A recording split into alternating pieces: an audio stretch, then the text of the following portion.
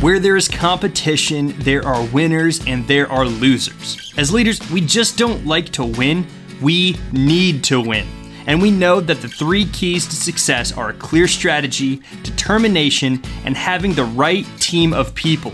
But the question with onboarding talent is not if we build our team, it's when. On this 2-part episode, the lead pastor of iTown Church, Dave Summerall, helps us tackle 2 really tough questions. When do we hire a team member? And when is it time to let a person go? Let's get to the podcast.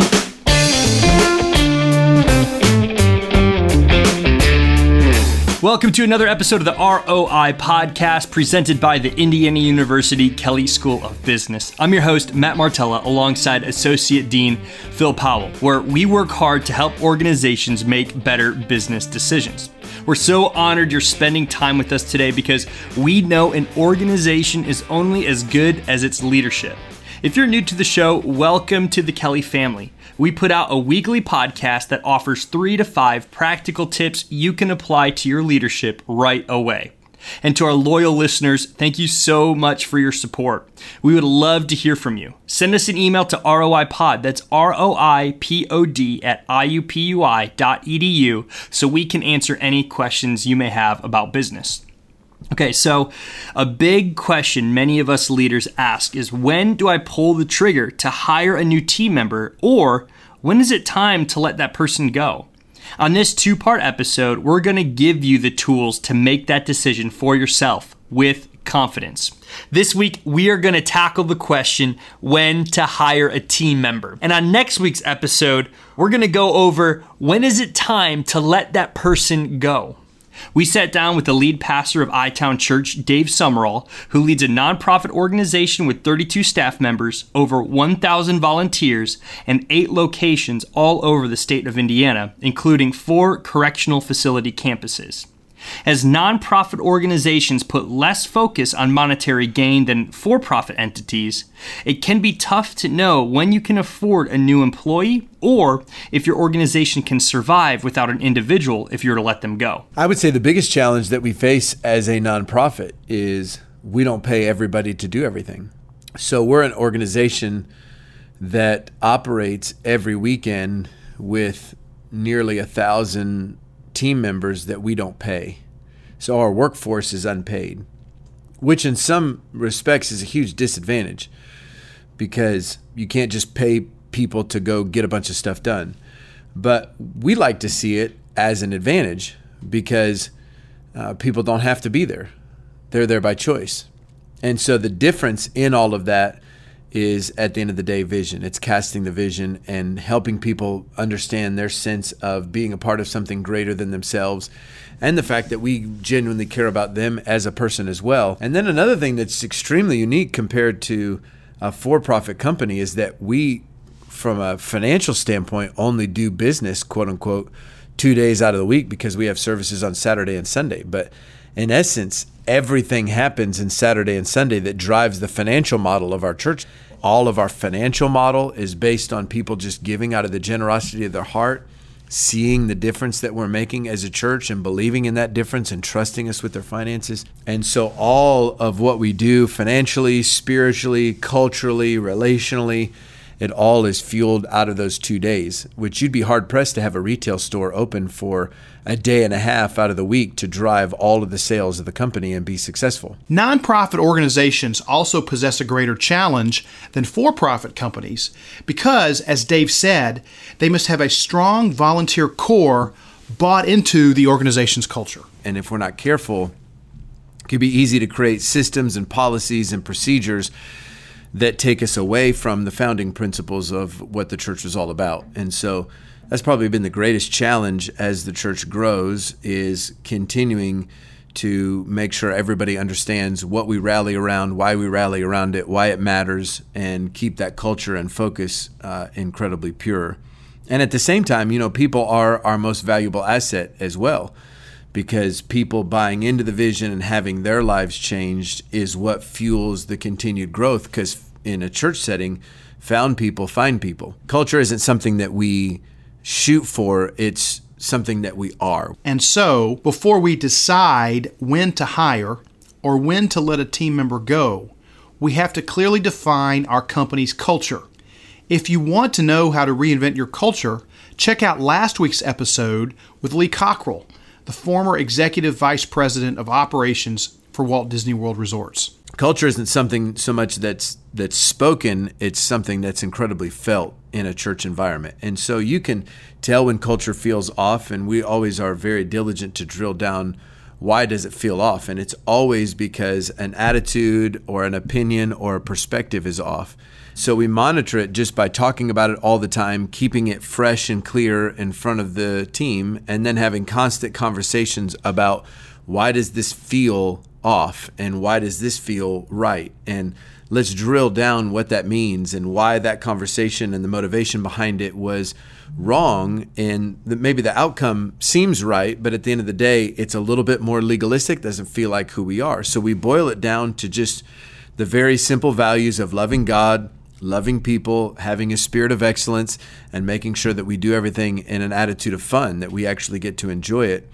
And when we think through that filter, then it makes it really easy to navigate church life. Once we have our culture clearly established, now we begin to decide when to hire or when to let go of a team member in our organization. One of the phrases that we have is culture has to be caught, it can't be taught. It can't just be a set of rules, it has to be something, like I said, that you become.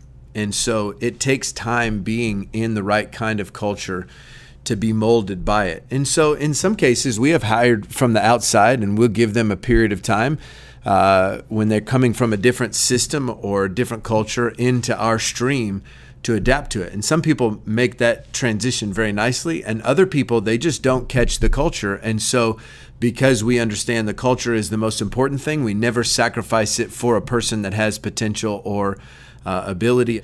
And so I would say with organizations that are fighting for that new culture with a new person, making sure that from the top down everybody understands it and embraces it, those new employees will clearly stick out like a sore thumb when they don't embrace it.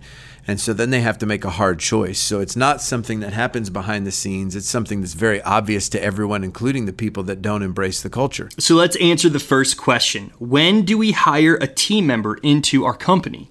The first thing we need to do is define our personal strengths and recognize our weaknesses as a leader. I had to constantly ask myself the question, there are things that only I can do. As the organizational leader, as a C-level executive, as an entrepreneur, there is a unique giftedness in that one person. And whatever that is, you have to be self-aware to understand this is what I bring to the organization. A number of people can do the accounting. There's someone else that God's called to lead students, and there's somebody else that's called to lead worship. I don't have any ability in that area. And so when it comes to all those other jobs, like we talked about before, as the organization grows, you have to identify where the greatest need is organizationally that would keep me from doing what God's called me to uniquely do. And every pastor, every C-level executive, every entrepreneur is different in what they want their focus to be and where their strengths lie. And I've always embraced the philosophy of just staffing my weaknesses. I'm not going to spend all my life trying to get good at the things that I'm bad at. I'm going to let other people do those things, and I'll just do what God has uniquely gifted me to do, what my strengths are. And I think that works in every single organization. And for every high-level leader, that's a different set of strengths. Everybody has unique gifts. Good leaders check their ego at the door. They have a high sense of self-awareness. They know their strengths and they know their weaknesses.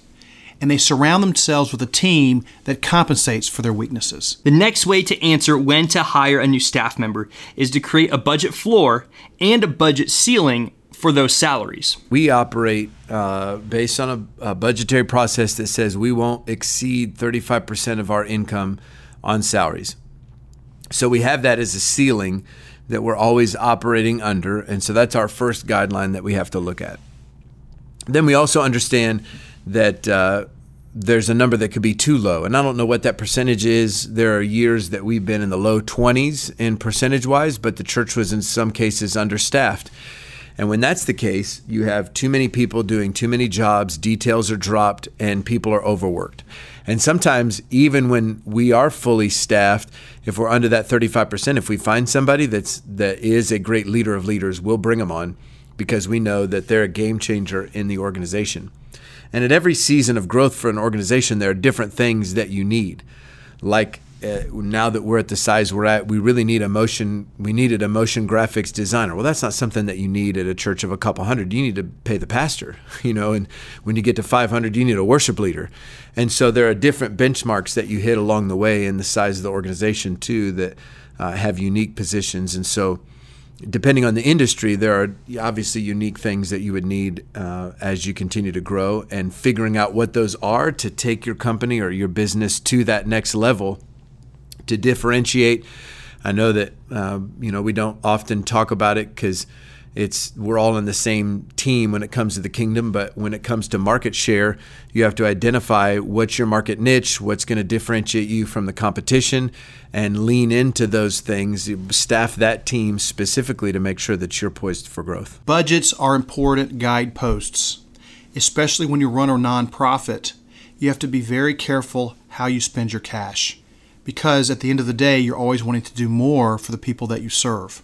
Internally, a budget also makes it clear to the people on your team the resources that they have to get the job done. And you have to have a culture that emphasizes the fact that that's how much we have. We got to do the best with what we've got, because if we have that mindset, again, we'll sustain ourselves and move forward and be around in another 10 years. And finally, once we have our budget, in order to answer the question when to hire a new team member into our organization, we must decide the attributes our future employees must possess to be successful. Well, there's a few things on staff that we embrace when it comes to people just having the right culture. Like we said, we want to be in love with God. We want to love people. We want to have excellence. We want to have fun. But under that is kind of a subset of values that we look for. Like the top one would be humility. And so we have to have some confrontational conversations with people, because everybody makes mistakes and everybody fails. And so you have to constantly correct and train. And so somebody having a humble approach towards it and not really drawing people to themselves, but drawing people to the vision, that's very, very important. And then, of course, teachability is incredibly important for us. And I love Craig Rochelle defines teachability as the ability to learn what you think you already know. And so I love our staff to always be learning. And in those teachable moments, if I have to come along shoulder to shoulder, I don't want them to be defensive. I don't want them to try and protect their decisions. I want them to be open-hearted, open-handed, and listen. Because I think that even for our staff, some of the best ideas that we've ever had come from people who serve on our teams. We can even be taught by the people around us. And so I want them to always be teachable. And then I want them to be honest. There's nothing more annoying than having to correct a problem only to dance around the subject for 3 days, because nobody will take responsibility for who is actually to blame, and the truth is kind of fuzzy of who said what and who did what and whose fault it really was. I tell our team all the time, I really don't care whose fault it was. I need to fix the problem. So I just need you to be honest with me. Did you make the mistake? Did you not make the phone call? Did you not, have that conversation like I asked you to have? Because it's okay if it didn't happen. We just need to know where we're at. We need clarity in what we're actually talking about. And then I have to have flexibility from our team. Somebody that's incredibly rigid and inflexible, when they get very territorial and they want to kind of silo the organization and have just their little area that they're in charge of, that's really prohibitive. So when I see somebody that's, hey, if I need you to stay 5 minutes later, I need you to come in 10 minutes earlier, that lack of flexibility can really jam up the culture, because it kind of, we work as a team. And I think we have to be really flexible. And then obviously people have to be resilient. If you're not resilient in any organization, if you can't take correction and come back from it, if you can't have a failure and come back from it, then eventually, especially in ministry, it's a very difficult industry to be a part of, because you're dealing with people's lives and everybody makes mistakes. And so we need them to be resilient. If we don't see those attributes and qualities in people, we know it's just a matter of time before they're no longer with us. But we value those at a very high level when we see them. We try to make sure that all of that fleshes out before they ever come on the team. And as they're doing all that, we can again see, do they have the heart for the house? Do they embody the culture? Do they understand the vision? Is this something that they're making sacrifices to be a part of it? Because those are all things that are necessary in order to really be successful. When you recruit talent and you interview individuals, You have to anchor that in an objective sense of what you need. Taking an inventory of the traits that you need before you list the job and you invite candidates to talk with you is important because it keeps you disciplined in who you hire. You don't want to hire someone because you like them. Because if you just like them, that doesn't mean they're going to be successful. And if they come in and they're not successful, that's both unfair to the organization, but more importantly, it's unfair to the individual. So you at the beginning of the process, you want to define those traits, interview to filter for those traits, and then hire based on those traits. At the end of the day, that's what makes everybody better and what helps the organization move forward.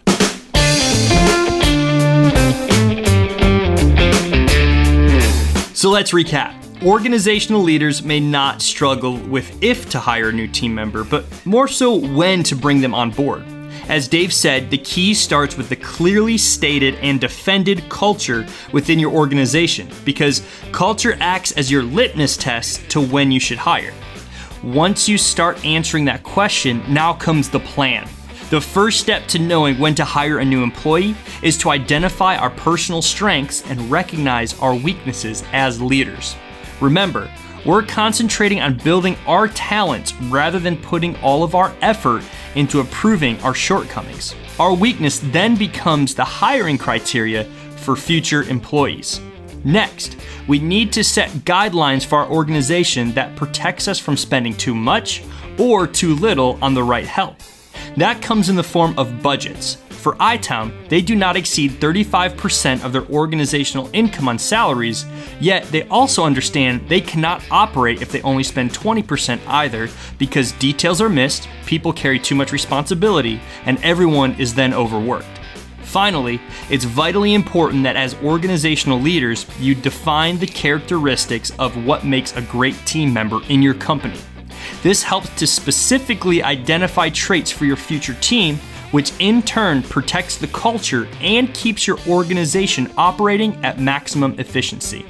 Be sure to tune in next week as we continue this two-part podcast where Dave Summerall helps us answer the next tough question: when do we let a team member go? This has been another episode of the ROI Podcast presented by the Indiana University Kelley School of Business. I'm your host, Matt Martella, alongside Associate Dean Phil Powell, where we help organizations make better business decisions. We'll see you next week.